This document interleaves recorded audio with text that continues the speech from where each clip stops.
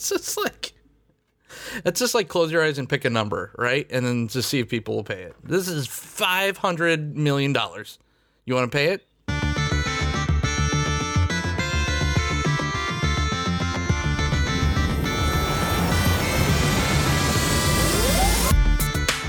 Hello and welcome to the EDH Recast, brought to you by the best deck building site on the web for the Commander format, EDH Rec. My name is Joey Schultz and I'm joined today by my lovely co-hosts. First up, the Speedster, whose article series takes you from 60 to 100. It's Matt Morgan. Joe, I wanted to build a belt and make it out of watches, but I just figured it'd be a waste of time. You know, I actually kind of dig that one. Sometimes I'm not sure where I fall on some of those dad jokes, but I actually really like that one, Matt. Next, the man whose articles remind you to look in the margins, Dana Roach. I'm just really right now realizing that Pioneer is basically the Brawl of Standard, right? That is an aggressive way to begin the show, Dana. That's a hot take.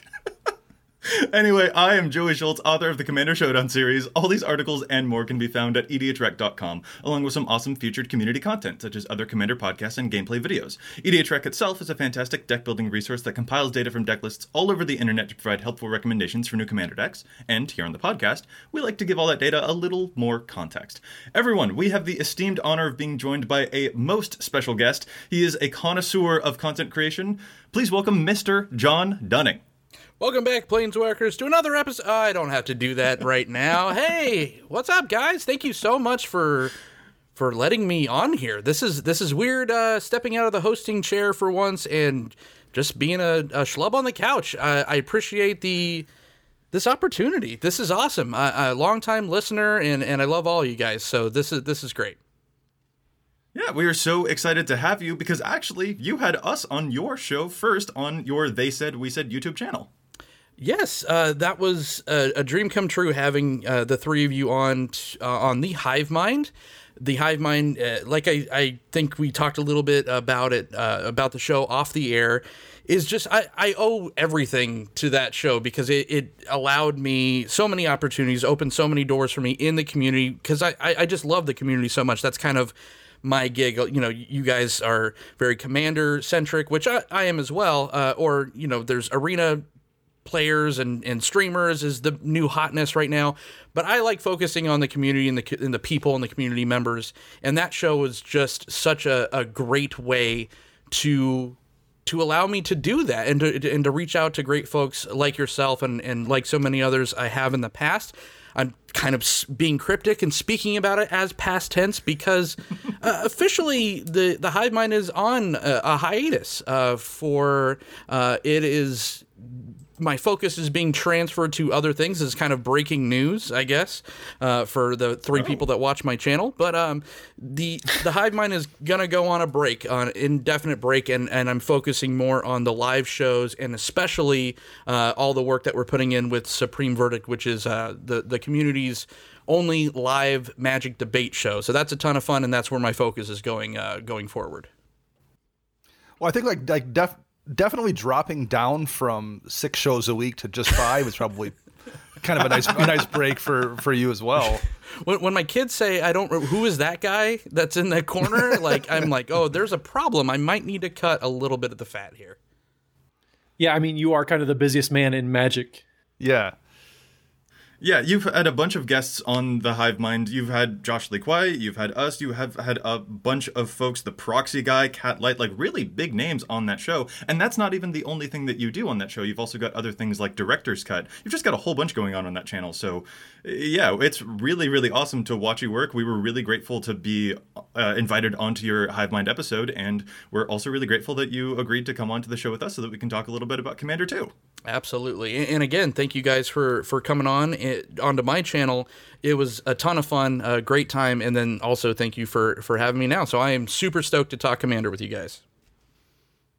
Awesome. So, you know, just to sort of let our listeners get to know you a little bit in case they haven't come across any of the 9,000 different things that you're doing on YouTube, let's just get started with a couple of warm-up questions. For example, how did you get started playing the best format in Magic, Commander? So I started playing Magic back in, I think Tempest was, okay, so I started playing Magic while I want to say, yeah, it was oh God, what's the name of Weatherlight? Sorry.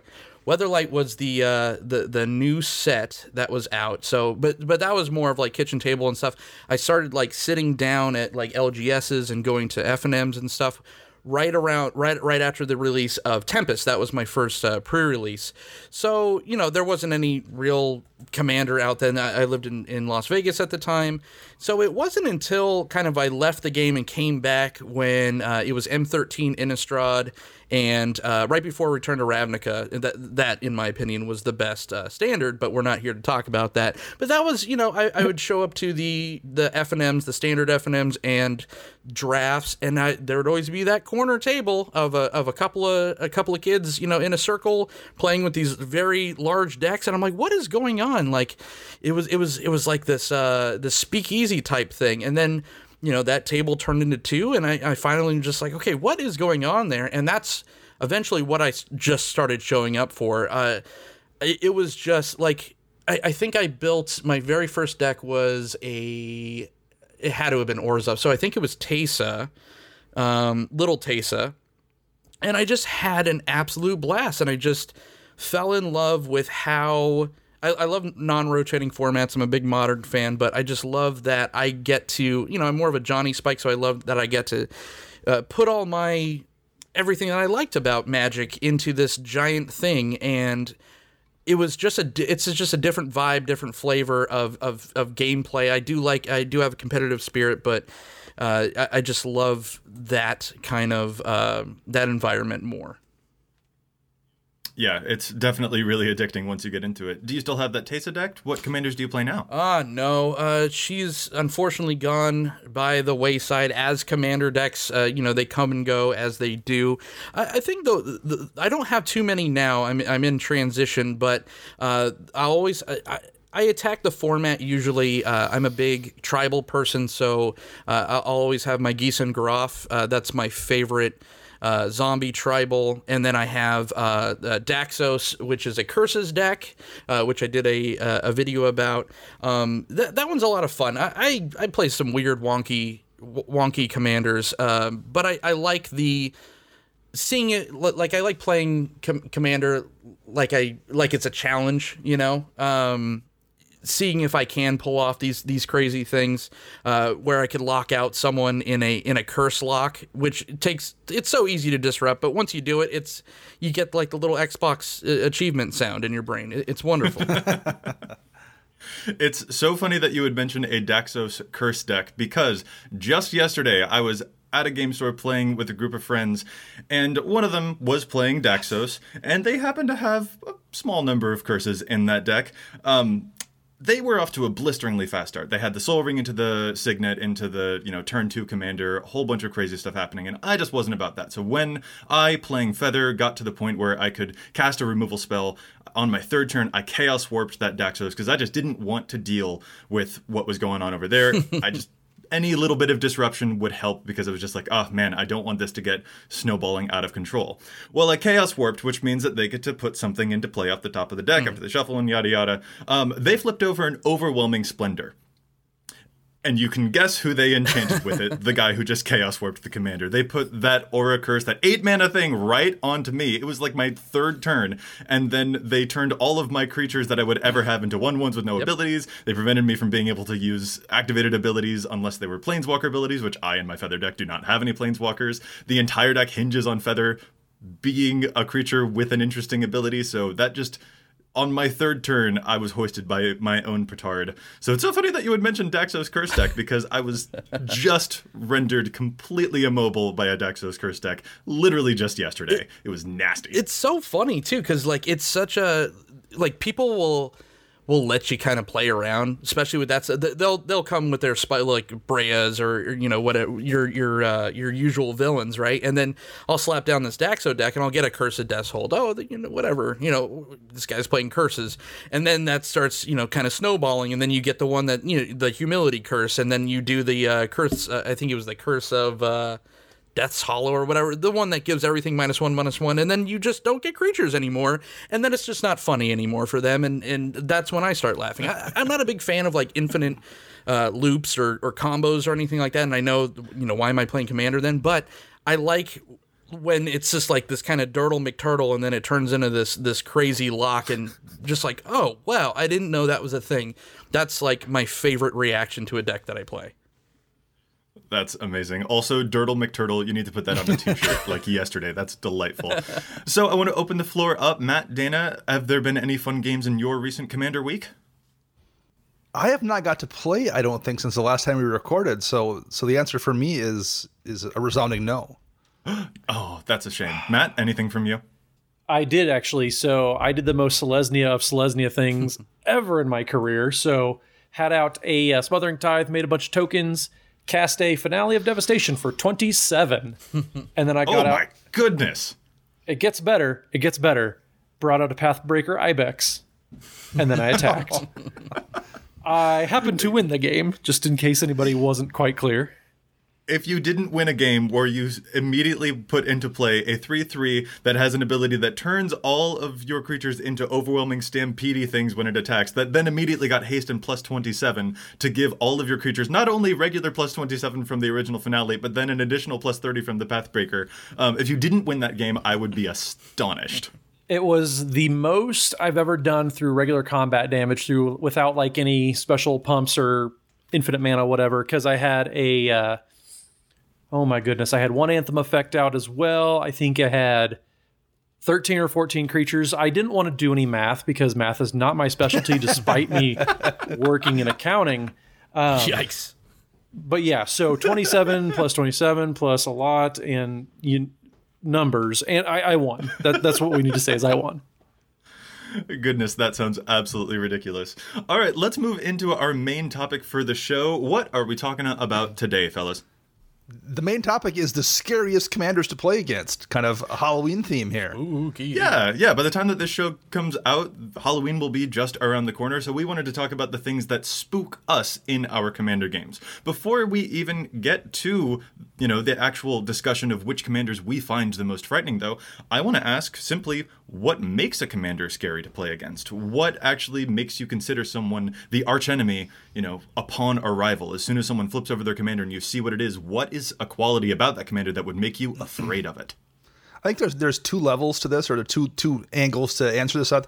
There's the scary commanders that are scary because they're going to win. So like that's one aspect of being scary. Something like a Prosh, for example, is scary because you're like, I'm going to lose the game if I don't keep that deck in check every single turn. But I don't mind that much. I mean, if you lose the game, you just play another game. The ones I guess I would say I find the scariest in that I don't want to have to deal with it would be the ones that control the game or soft lock the game so you can't play Magic. I would rather lose a game to something scary like Prosh than sit there and not play Magic for an hour against something scary like Grand Arbiter. So there's two different levels of scary there. One of which is way worse. I'm more afraid of annoying than I am scary, I guess. Gotcha. John, what's something that makes a commander scary for you? Yeah, I kind of echo Dana's sentiment. Like, if someone slaps down a Feldegriff, I'm already like, oh, God, like, it's going to be that kind of a night. It's just like, and conversely, it's just like, okay, you put down a Prosh or something super spiky or a Bray or something. I'm like, okay, I know what I'm in for. This person knows what they're doing, so they already are putting that target on their back. So okay, so now we have an established arch enemy. But then you have a Zedru player, and you're just like, oh, it's so, and oh, it's so fun. Like, here's my stuff, and oh, this is great. It's like, it just, and then it just snowballs and it snowballs, and then it's like, oh yeah, and everyone's scooping up their cards, and I'm like, what are we doing? Oh yeah, well, we lost like 20 turns ago. Well, why the heck are we still playing? It's those kind of like, I'm gonna waste all your time, or like those, the Karns and all that.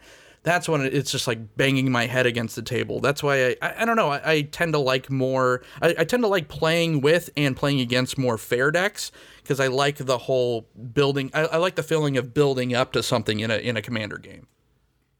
Yeah, there is definitely that element. A lot of decks have the capacity to snowball, definitely, to really impressive board states. See beforehand where Matt mentioned a Finale of Devastation for X equals 27, but like especially something that has like insurmountable speed that makes like an absolutely meteoric impact on the battlefield as soon as it can.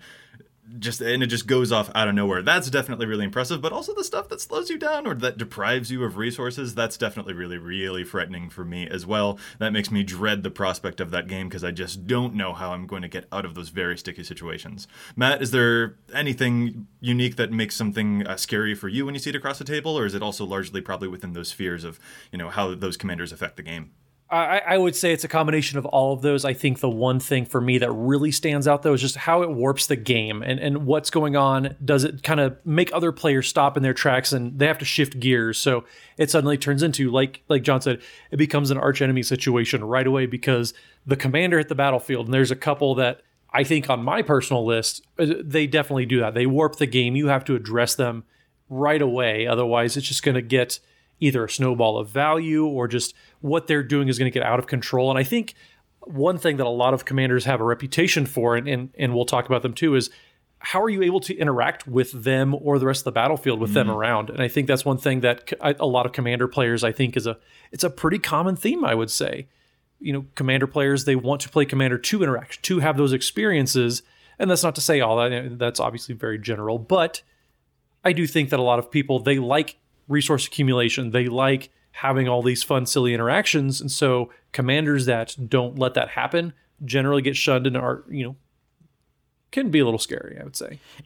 I definitely agree. Inability to successfully interact with someone else's game plan, strategy, commander, anything like that, that is definitely really frightening. And Absolutely. The commanders that are just real tough to interact with are kind of rough also. Like I like a lot of the gods, whether they be from Amonkhet or Theros, but just some of the ones that are just so powerful and then you can't remove them, that's the problem. Like the Scorpion God, I have no problem with because you could build a really interesting deck around that and it's not just going to win. You kind of have to incrementally poke at your opponent's creatures and shut it down that way, where conversely you put the Locust God down and then or even the Scarab God, and then it just kind of snowballs really quickly, or a Purphoros, and that's where it just isn't as fun because there's no great way to interact with something that's indestructible. So it's so funny that you would mention Purphoros, because if we get into the meat of the topic now, where we each discuss our personal list of the 3 commanders that we are the most afraid of, number 1 on my list is actually the commander Purphoros. My number 1 commander that I'm afraid to see is going to be that mono red god that whenever creatures enter the battlefield under Purphoros' control, it deals 2 damage to everyone else. I am so afraid of seeing that across the table from me, precisely because it turns the clock on the game that I expected. It cuts it in half, if not into fourths. It is so blisteringly fast, and there's almost no chance that I'll be able to get rid of it, and just completely upsets the entire pace of the game before we've even gotten started. That is a terrifying one for me. So it's funny that you would mention Purphoros, because yeah, that resonates very much with me. It's going to make things very, very fast, and I'm not sure that I'm going to be able to keep up.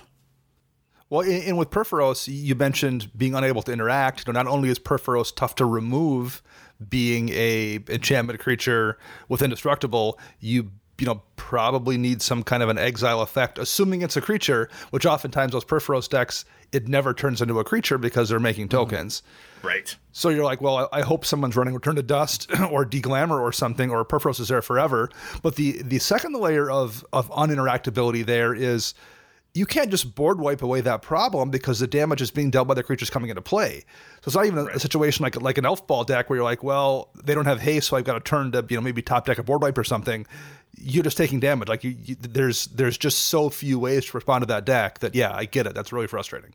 Yeah. So Dana, what's on your list? What's the commander that you're afraid to see across the table? One of the ones I will mention is Marisol the Pretender, and this would go into the annoying category, because I have to then mentally somehow keep track of that uncommon from Mercadian Masks that you have exiled on it to get 1 ability, and then you just exile some common from Stronghold, and then a common from Fallen Empires, and I need to keep track of those 3 cards and what abilities you have, and it turns into a soft lock eventually anyway, but it's a soft lock using creature abilities that are just a real annoying thing to try to remember is happening in the game right now. So it's a deck that, very unfamiliar. Yeah, well, I mean, it creates a soft lock, which is preventing you from playing sometimes, but it's also just mentally irritating to me. Trying to keep track of all that stuff. Yeah. John, how about you? What's one of the scary commanders on your list? We talked about him a little bit, but Prosh, like I said, you kind of know what you're getting against a Prosh deck. It's just like, okay, what round am I going to lose in? Am I going to lose in, turn 4, turn 5? Maybe that's even too generous for a Prosh deck, a well-tuned Prosh deck. I feel like Prosh it's just so good. It's too good. And even if it doesn't have the rest of the 99 supporting it, like you could play a Prosh deck out of the box and still compete with high-level tuned decks. And I mean, that's a cool thing. That's a great thing for new players because, for someone that doesn't have the time or just getting into the format, you could crack that open. And that was kind of the point for these pre-con decks anyways. But I think that just that commander in itself, and you could remove Prosh, but then every time, it comes back, it's just that much worse. So I think that that's the one that's probably the scariest to play against, because there's no getting your bearing, especially if you're playing more of a dirtily game or you're playing more of a control-y game or even a mid-range game. It's just like I don't have time to draw into my thing to get rid of all your crap. So it's a tough one to play against. Yeah, that's actually a really key thing that you point out there. Even if you get rid of Prosh, he's already made all of the kobolds when they cast him, first of all, but also they'll just be able to recast him and make even more kobolds, which they'll then use effects like Perforos or Impact Tremors to take advantage of, or, heaven forbid, a Food Chain combo or something like that. And a friend of mine actually has a Rakdos the Showstopper deck that I also have similar feelings of dread against. It's not on my top list that I'm afraid of that commander necessarily, but I am afraid of getting rid of his commander whenever he has it in play. He will actually himself try and find ways to remove Rakdos from the field so that he can play it again and then use its effect again, because it has such a really big impact on the board when he casts it, when it comes in and destroys half of everyone else's stuff. Prosh is definitely right up there because it has a huge effect. It can make 7 bodies as soon as it enters. That is terrifying stuff. That is a very, very big impact, and it can make even more when it comes back later. Yeah, talk about interaction. That's really, really rough. All right, Matt, what's on your list?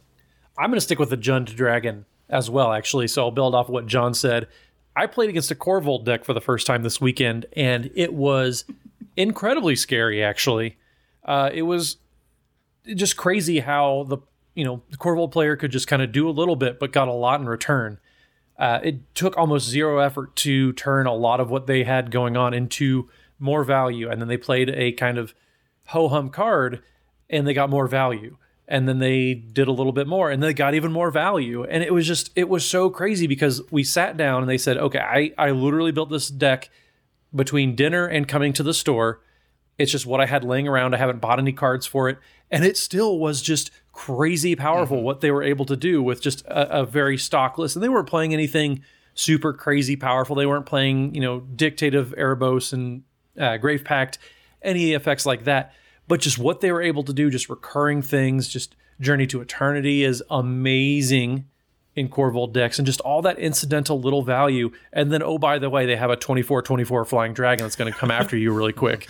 It's just, that's the real cherry on top, isn't it? With Korvold, and I don't think the player ever went below 5 cards in hand. Like, just everything Korvold does and all the text on there, it just means we had to stop what we were doing. Like, there was an Edgar Markov deck at the table getting ready to spew vampires to and fro.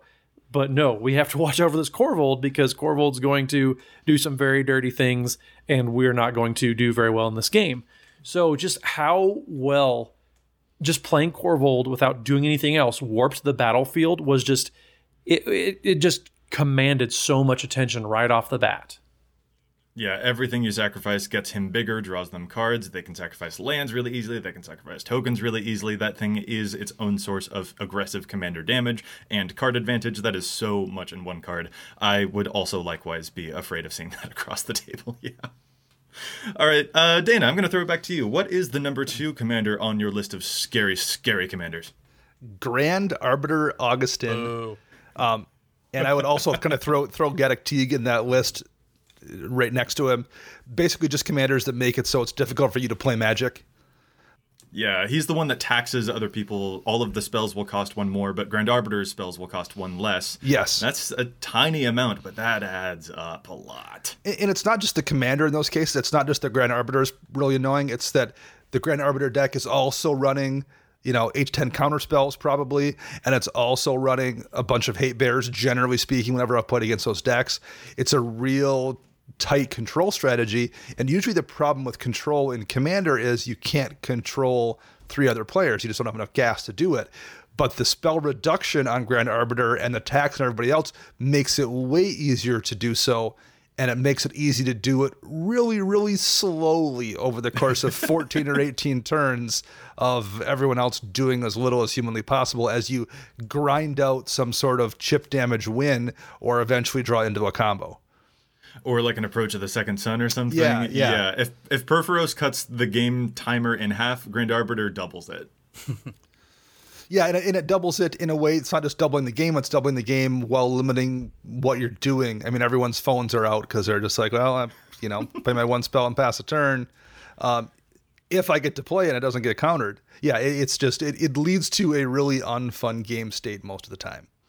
Ouch. Yeah, the same friend that I have who has a Rakdos deck, he at one point also had a Grand Arbiter deck, and both of those are pains to play against. I think that I'm a little bit more afraid of the Grand Arbiter deck, though, because it actually might mean that I don't get to play Magic, and that, well, it's sad, but it's also definitely scary. Definitely scary indeed. John, let's throw it back to you. What's another commander on your list of super scaries? Well, one that's not on my list officially, but kind of a honorable mention just because Dana made me remember it, and this is one that I actually played a lot. This is probably my most unfair mean deck, was Athreos, and we're talking about scary. I mean, there's aesthetically that guy's looks a little rough. He's guarding the dead, so of course he needs to dress the part. But I again, the incremental, it looks so innocuous too. I remember I think Athreos was the last god spoiled. And everyone, once it came out, and of course I was totally amped for it because being an Orzhov player, and then everyone saw it and they're just like, oh, it's like a Punisher mechanic kind of, but I'm like, no, this is going to be awesome. And then, like Matt said, you put in those Dictate of Ereboses and Grave Pack things, and it just gets out of control really fast. So it's a ton of fun. But the next official one would be Necrosar. Again, it's another one like Prosh where you're just like, oh, this is what kind of night we're gonna have. It's the opposite of a Feldegriff or the group slug, but it's not. It's a group slug in a way where you're not even playing Magic. It's like a mixture. It's a horrible, like, unholy marriage between Grand Arbiter where you don't get to play Magic and something that a group slug deck, because everyone's constantly tossing their hands in the toilet. Nothing could get settled up. Even the player playing Necrosar doesn't even like playing it. And I was that jerk that wanted to make it work for so long. I had all the windmill effects, and I'm just like, no one here is having fun. So it's a cool. I'm glad it's one of those cards that I'm glad it exists, because another card doesn't do that, if that makes sense. Like, for the people, the sadistic people out there that enjoy that type of gameplay, this is the card for you. I'm not going to sit at that table because you're weird, but I'm still, glad that it's a thing. Dude, there are like 2,100 Necrosar decks on EDHREC, and that's after we've moved to like just the data drawing within the past 2 years, so there used to be even more. Clearly people like playing it. You better watch out, because you just called them all sadistic. 11% of the population are sociopaths, Joey. I mean, that's just math. That's what? Oh my goodness. Just science. Oh my god. I have good cause to be afraid of a Necrosar deck as well. And actually, just in our previous episode, we were going over threat assessment and different other commanders there, which is kind of what inspired this particular show topic, actually. But yeah, Dana, you also registered that the Necrosar player, regardless of what everyone else was doing, was also going to be the one that draws the most attention for you, too, because of the way that deck plays out. Yeah, it went out of nowhere. That's something that I always try to deal with, because you're just going to lose if you don't. So, yeah, for sure. Yeah, that win out of nowhere thing is also something that I think ties into my next scary commander, and that's Breya, Ethereum Shaper. I am terrified of seeing Breya because I guess really what I can say is that I don't know what she's thinking, and that scares me a little bit. So it's blank eyes. Breya is capable...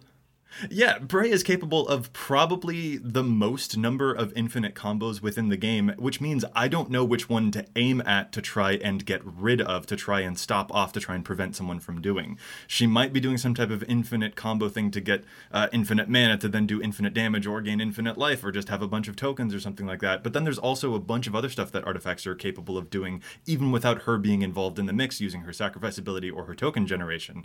Like, there's just so much that Breya is capable of doing, and it involves her sacrificing stuff, which means I won't be able to even exile it if I want to. That is a deeply terrifying prospect, and the sheer infinity nature of her is what makes her so terrifying to me, and that explosiveness that she can do it from basically out of nowhere makes her very, very scary when I see her across the table. I'm not going to call the Breya players sadistic the way that John did, but I am going to call them scary.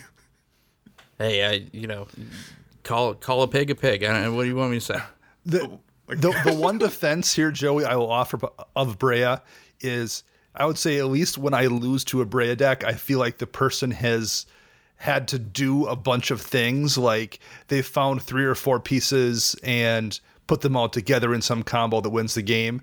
That at least generally tends to make me a little bit less salty, or it's a little bit less scarier to me than maybe the Prosh player, who I feel like the pieces are just, you just need one card of the 10 in the deck that just auto win, and it seems like it's much more on rails than most Breya decks, despite the fact that she is undoubtedly crazy strong. Yeah, very, very much. All right, Matt, who's the number 2 on your list? The number 2 on my list is one that checks a lot of boxes that we've talked about, not being able to interact, not being able to, go about your day because they require so much attention. But Narset Enlightened Master is my next pick. Narset's that Jeskai commander that has First Strike and Hexproof, so it's already hard to interact with. But the ability, whenever Narset attacks, you get to exile the top 4 cards of your library and then cast non-creature spells for free. It just warps so much that's going on. Like, Narset is definitely one of those commanders, kind of like what Dana thinks of Nikosar, where once she hits the board, the game just is going to end very quickly. You may not get another untap step. Either you have to counter Narset or find a way to get rid of Narset before that first attack step, because you may not ever get to do anything else because they are taking those turns. You look at the average Narset deck, it's a lot of solitaire. And I am very guilty. I used to have a Narset deck myself, and it was solitaire. It was, I'm going to exile all of your permanents with Karn, and I'm going to wipe the board with Ugin the Spirit Dragon, and do all these crazy things and cast time stretches for free. Narset is just very not fun to go against because she does so many things that are so hard to interact with. And it's just, if you maybe pick off one extra turn spell, you might stand a chance, but the odds are very, very slim that that's going to happen. I do want to kind of delineate thing. You mentioned not fun in the case of Narset, but not all of the examples that, we'll draw upon here are necessarily commanders that we think aren't fun. We're just terrified to see them because it means that we're just going to have to completely alter what we were planning on doing in a way that not, necessarily every commander we see is going to completely terrify us. So there is you do run into commanders that have strategies that maybe, make it a little bit more aggravating or something like that, and make it sometimes can create a frustrating experience. But also some of these, I'm not necessarily going to be irked or something if I see a Breya across the table, but I am going to keep my eye on her. That's definitely what I'm going to do, because she's capable of so much.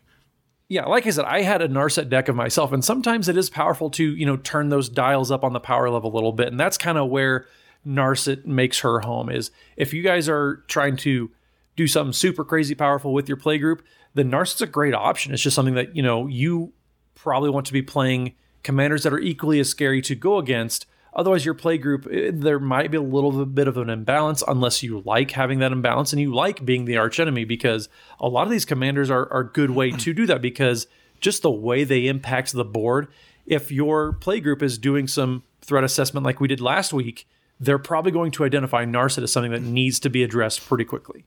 Yeah, the phrase, "why is everyone attacking me?" is one the Narset player should never, ever utter in sincerity. No. That's just what's going to be happening, and you need to be ready for it. All right, that was really funny. Dana, sort of dovetailing off that, do you want to hit us up with your third and final pick on your Scary Commanders list? My last pick is General Tazri, but you could also probably lump Captain Sisay in here, or even Yasan, Wanderer Bard.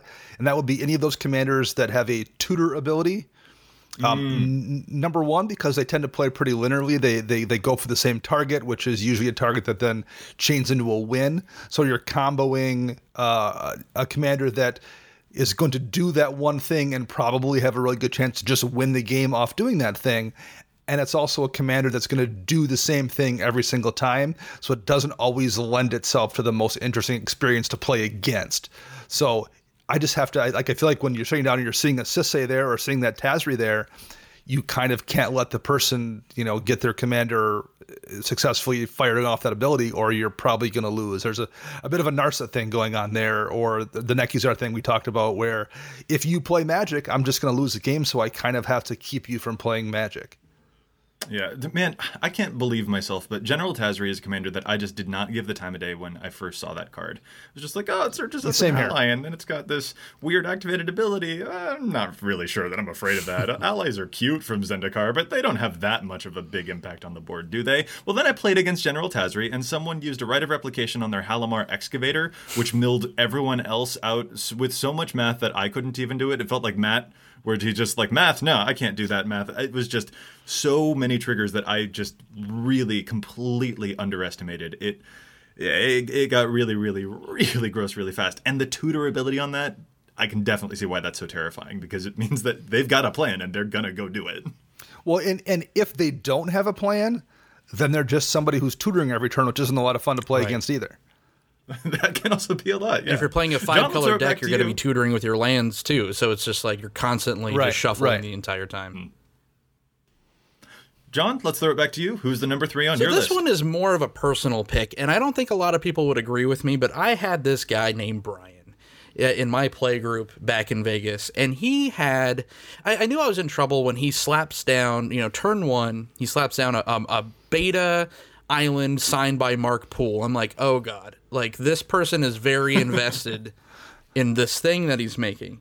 And so, and like, as soon as he starts playing and shuffling up and everything, this was my first time at this play group, and I look around and everyone's like, oh God, here we go. And I'm like, oh geez, like what's going on? And this is the Maelstrom Wanderer, and this is just post-traumatic stress from playing against this particular deck, because Maelstrom Wanderer, conversely, arguably, is a fair deck, right? It's not, but Cascade again. All your creatures are fast and have hasties. It's a 7/5, so it's just like this is the epitome of a snowball. Like the Maelstrom Wanderer is a snowball. Cascading is snowballing. It's just such incremental things, and everyone, like, you all have to like sit around and just have like gentleman agreements, even with your enemies, just like, we can't let the Maelstrom Wanderer player live past turn 20, because then you're just doing the biggest things over and over again all the time, and probably conversely, like turn 10 you shouldn't let him live. It just looks like the mana cost on it is so crazy, and it's like, there's no evasion, there's no reason you can't remove it, but like, just play against a real tuned up Maelstrom Wanderer deck, and you're just like, oh, this is what EDH can do. Like, you're in the right color combo to ramp, to have just crazy big creatures, and you have blue there too to kind of back that all up. It's an insane deck to play against, and it's really an experience.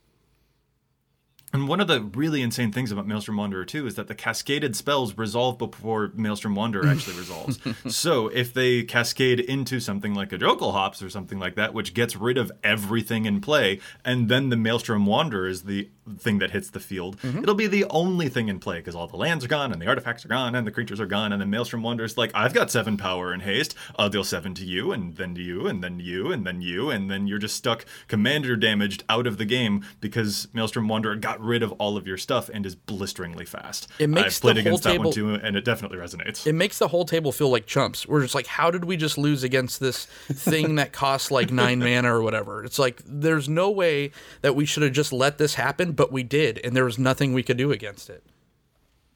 Well, and it has that same Purphoros problem too, where again, how do you stop that from happening? The way the cascade triggers work, because it's on a cast, It's not like you can just stop the commander from coming into play. They want to recast it to get it again anyway, so it's not like removal is really an option. So it's the kind of thing that becomes really, really challenging to keep from having it go off all game long. Yeah, exactly. Okay, Matt, you're number 3. Hit us up. So my number 3, actually, it's fairly physically intimidating. It's pretty gross looking. It's pretty scary. But the Gitrog monster is my third one. The Gitrog, if you will. I mean, he has like an arm dingle dangling from his mouth. Pretty spooky.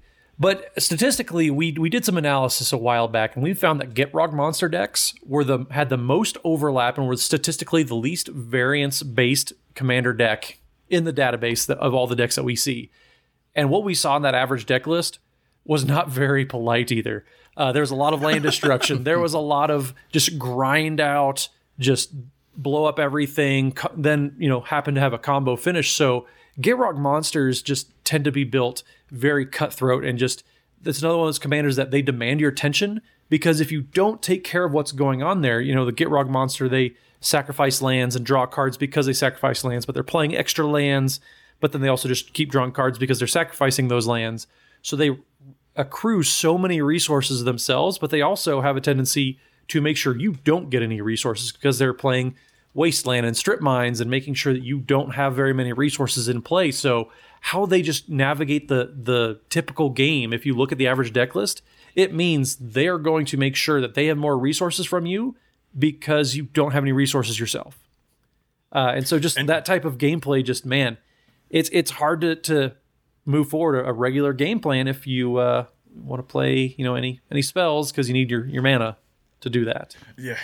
Gitrog is one of those decks, too, that runs Kozilek, the Great Distortion, not with the intent of ever casting Kozilek, but with the intent of it winding up in the graveyard so that they can shuffle their graveyard back into the library to continue comboing by putting more lands into the graveyard so that they can draw more cards and get more cards in hand and then continue combos that way so that they don't deck themselves out. That's how much they will draw with the Gitrog trigger effect when they're doing those types of combos. Definitely a scary thing when they're playing an Eldrazi, not to hit you with it, but to continue a combo. That can definitely be terrifying. Last one on my list. It doesn't have a name, but I'm just sort of calling it that one obscure commander you've never seen in your life, but they're wielding it with a lot of confidence and bravado, which means they probably know some weird combo that you don't know how to prevent. Like, that's just a whole... I don't know. Every so often, someone will sit down with something I've just never heard of, like Asmira Holy Avenger, or when someone flips over an Axelrod Gunnarsson, I'm just like, okay... I don't know what this is. This is a very obscure thing that was printed probably before I was born, which means I don't know what you're doing, which means I don't know how to stop it. So that just makes them very, very wary in my eyes. I mean, let's be real. Embercleave was printed before you were born, so... John, in case you don't know, Matt loves to make jokes about my age at my expense. It has become a time-honored tradition. He also tells dad jokes, even though he's not a dad. So we're weird on this show is the main takeaway. So Joe, you're trying to tell me that you wouldn't trust me when I slap down my Teysa Envoy of Ghost decks? That's Big Booty Teysa? Come on. At least I've heard of that one. But no one plays it. But it makes for such a fun deck. I am totally in that bucket of people that you're kind of odd with, because, yeah, I love, like...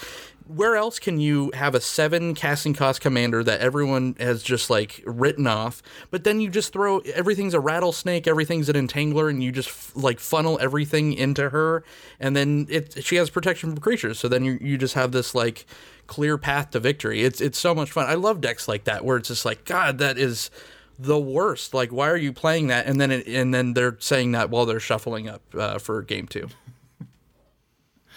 Here's actually the thing that sort of strikes me. I mean, we just listed off 3 commanders that we're afraid of seeing across the table, but multiple times it was noted that we've personally built these commanders before. Like, John, you mentioned you've had a Nekusar deck. I have actually had a Gitrog deck before I turned it into Lord Windgrace. Matt, I think you said that you had one of the commanders on your list as well. I can't remember. I think Narset. It was Narset, that's right. So, like, these are actually commanders that we've played before. So, again, it's not to cast judgment on the people who play these commanders. It's just that we've seen what they can do, and that makes us just shaken in our boots because of how scary we know they can be. Keep your friends close, your enemies closer. I'm well adjusted. Oh, have you not built any of the commanders you're afraid of? I don't think so. Not yet. No one's mentioned anything that I've built. So Not yet. That's the Not yet. operative word. Not He's yet. taking notes Right, tonight. right. Yeah. Alrighty, so now I actually kind of want to move into something a bit more on the Halloween theme. We talked about commanders that we're afraid of mechanically, but what about the scariest looking commanders? What are the commanders that have art that scares us visually? Get in the Halloween spirit, guys.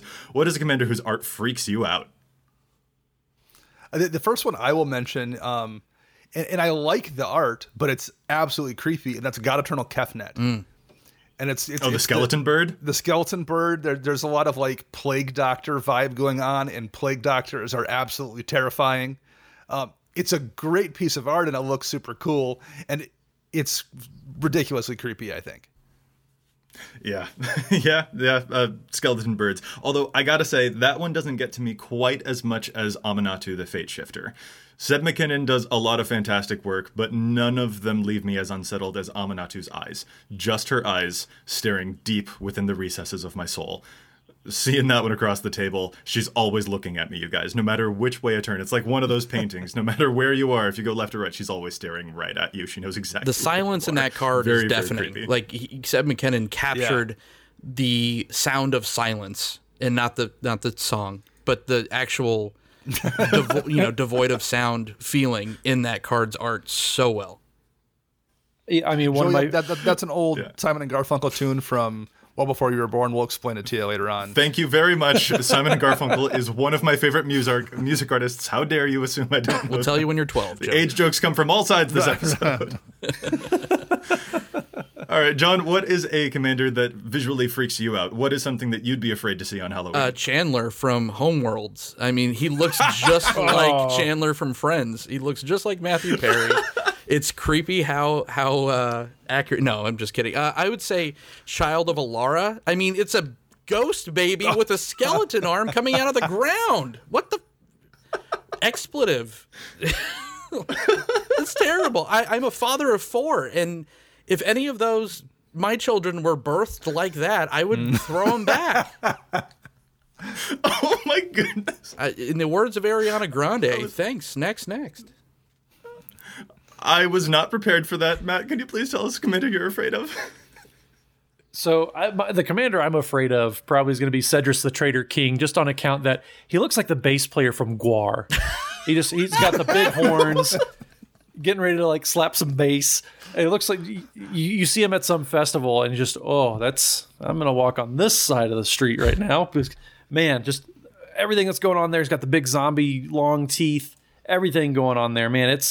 It's pretty gnarly to see. And just his massive, I don't know if it's a staff or a mace or what, but it looks like he's holding it down around like base waist level even. So when he starts like kicking some mad licks at you, you better watch out.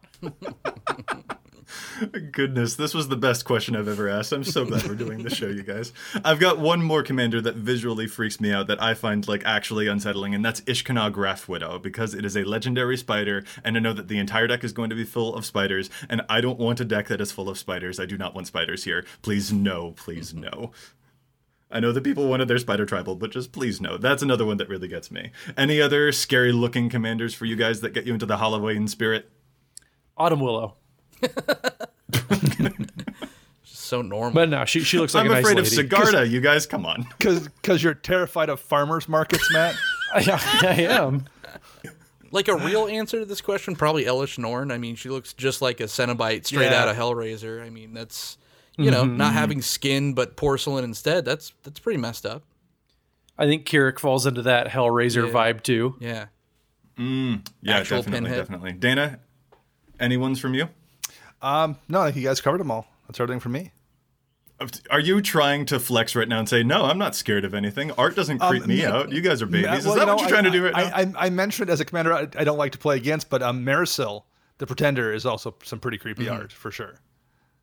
Yeah, it's just Dana the just right doesn't have level of nightmares. camp and creep. Yeah. And I'll throw one more out there. Hadzer the Abbot Yeah.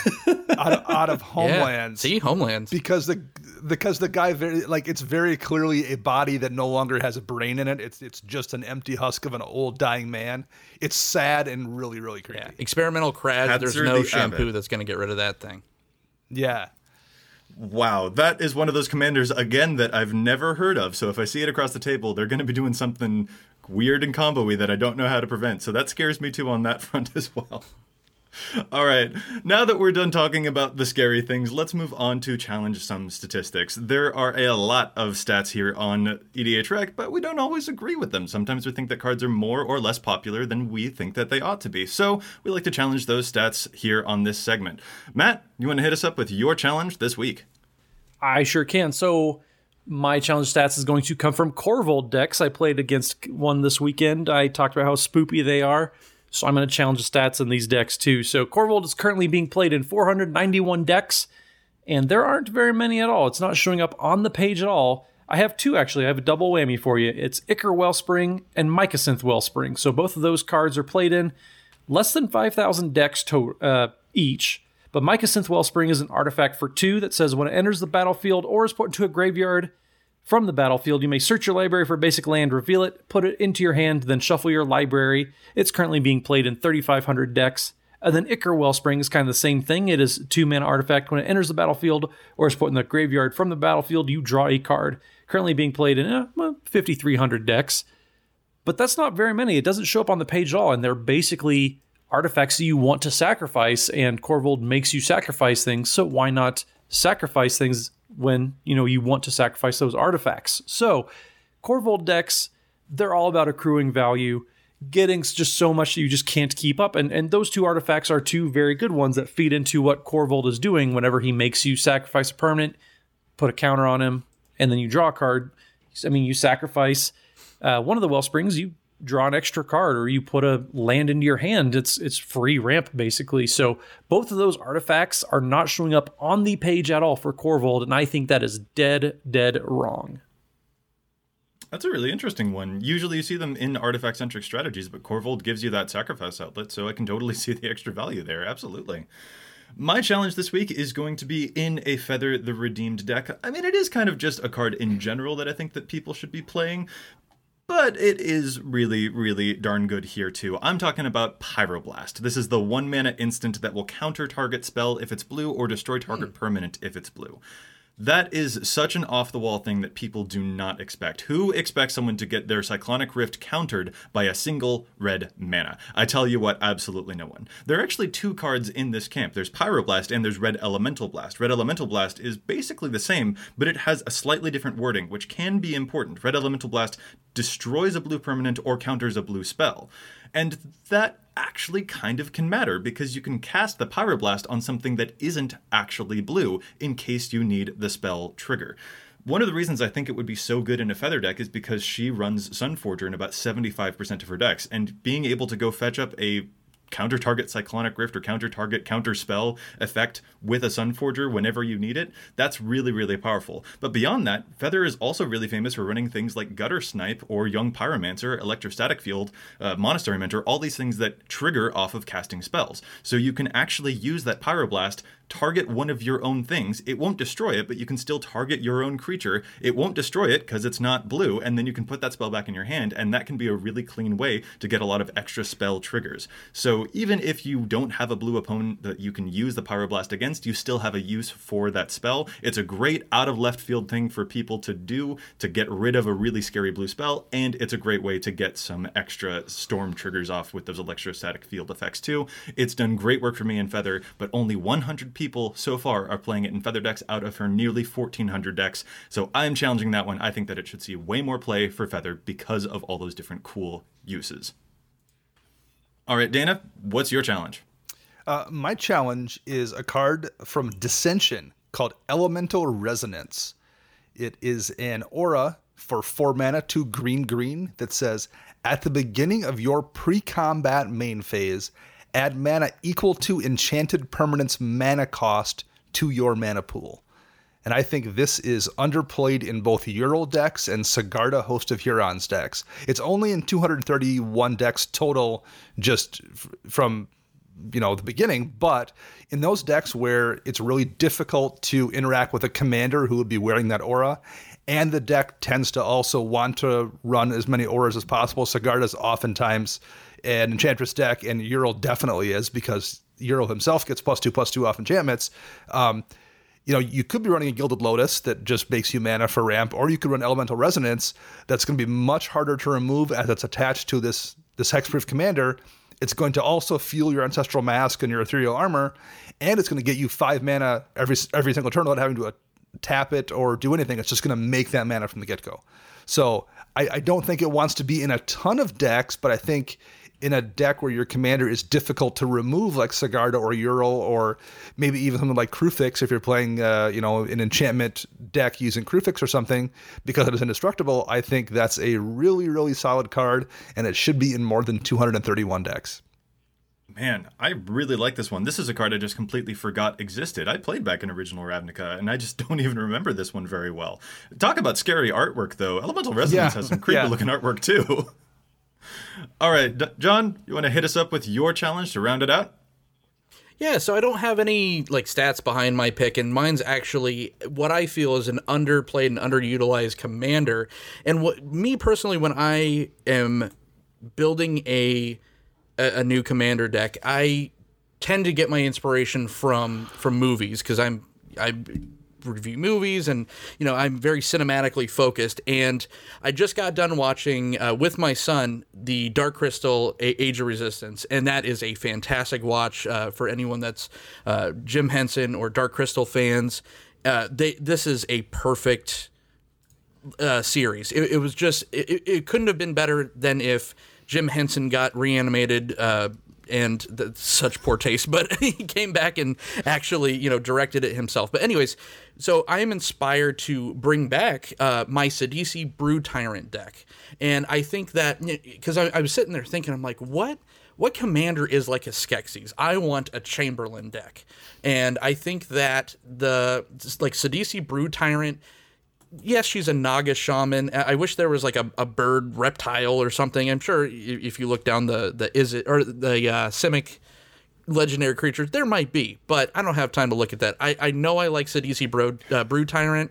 4 casting cost, 1 black, green, blue for a 3/3 whenever Sidisi Brood Tyrant enters the battlefield or attacks. Put the top 3 cards of your library into your graveyard. Whenever 1 or more creature cards are put into your graveyard from your library, put a 2/2 black zombie creature token onto the battlefield. So it's a self-mill zombie horde deck.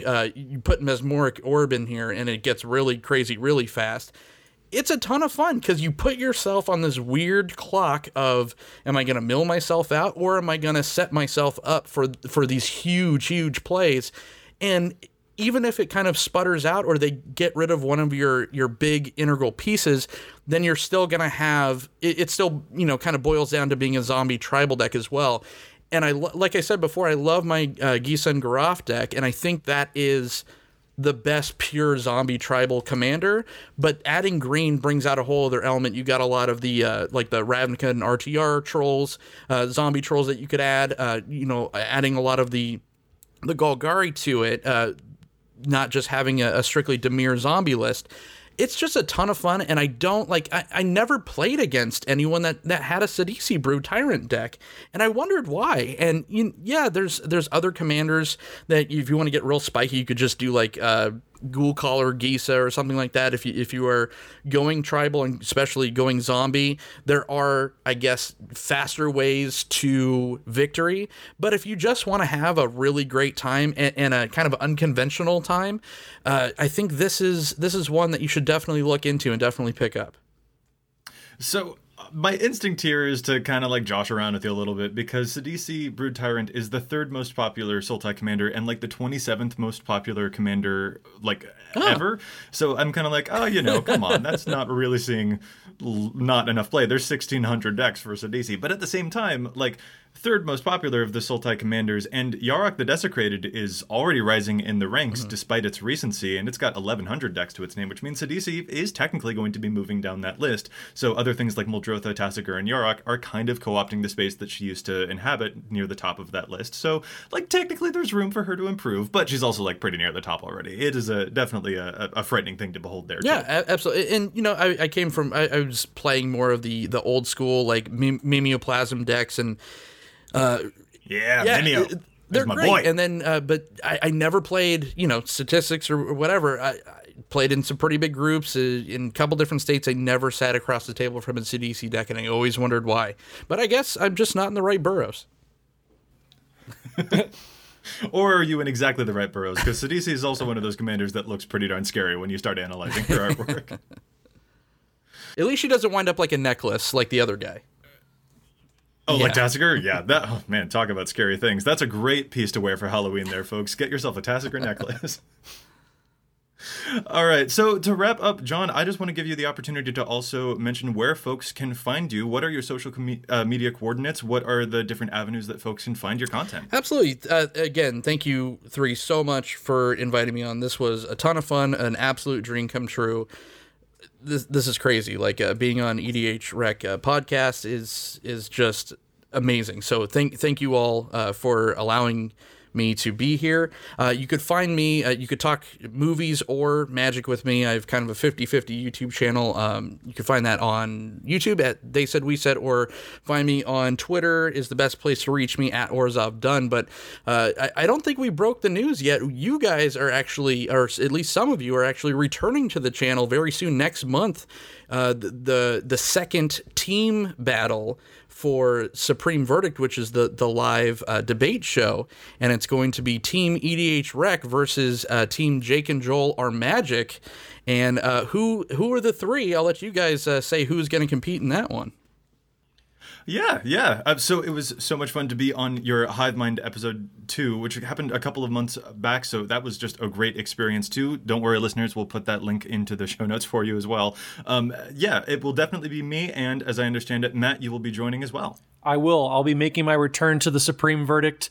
I didn't do as well as I liked. I came into a immovable object in Jason Alt and his debate skills.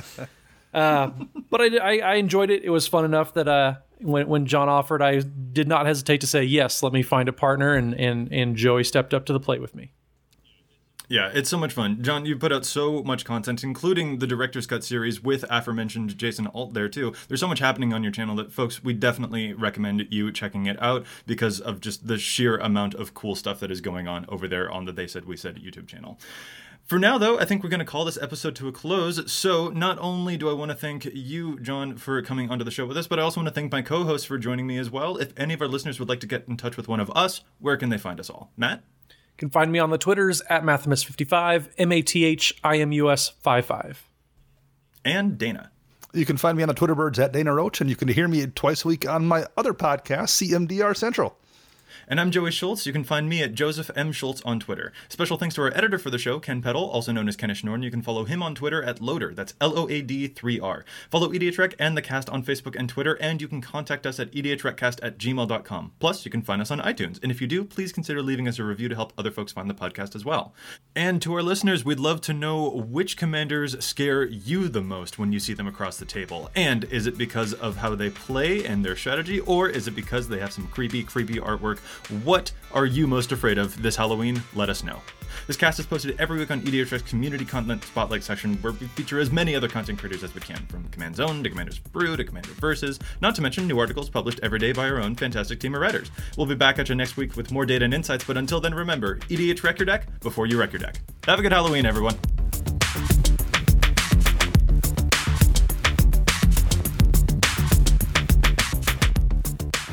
We actually have an early podcast, John, where throughout the course of the show, Matt attempts to sprinkle as many Nickelback lyrics into his answers to questions as possible. I did well. And I throw as many Avril Lavigne things into the same show as possible. Oh no, I'd forgotten about that, and now I'm worried that you'll reprise it. I want to be retrospectively fitted into that show, but for me, Barry Manilow. At this point, I think our audience we have an actual audience. I don't know if we can get away with. It's like playing the Meow game from Super Troopers, but with horrible musical reference. Oh, I'm keen. I mean, Dana did go and make things pretty complicated.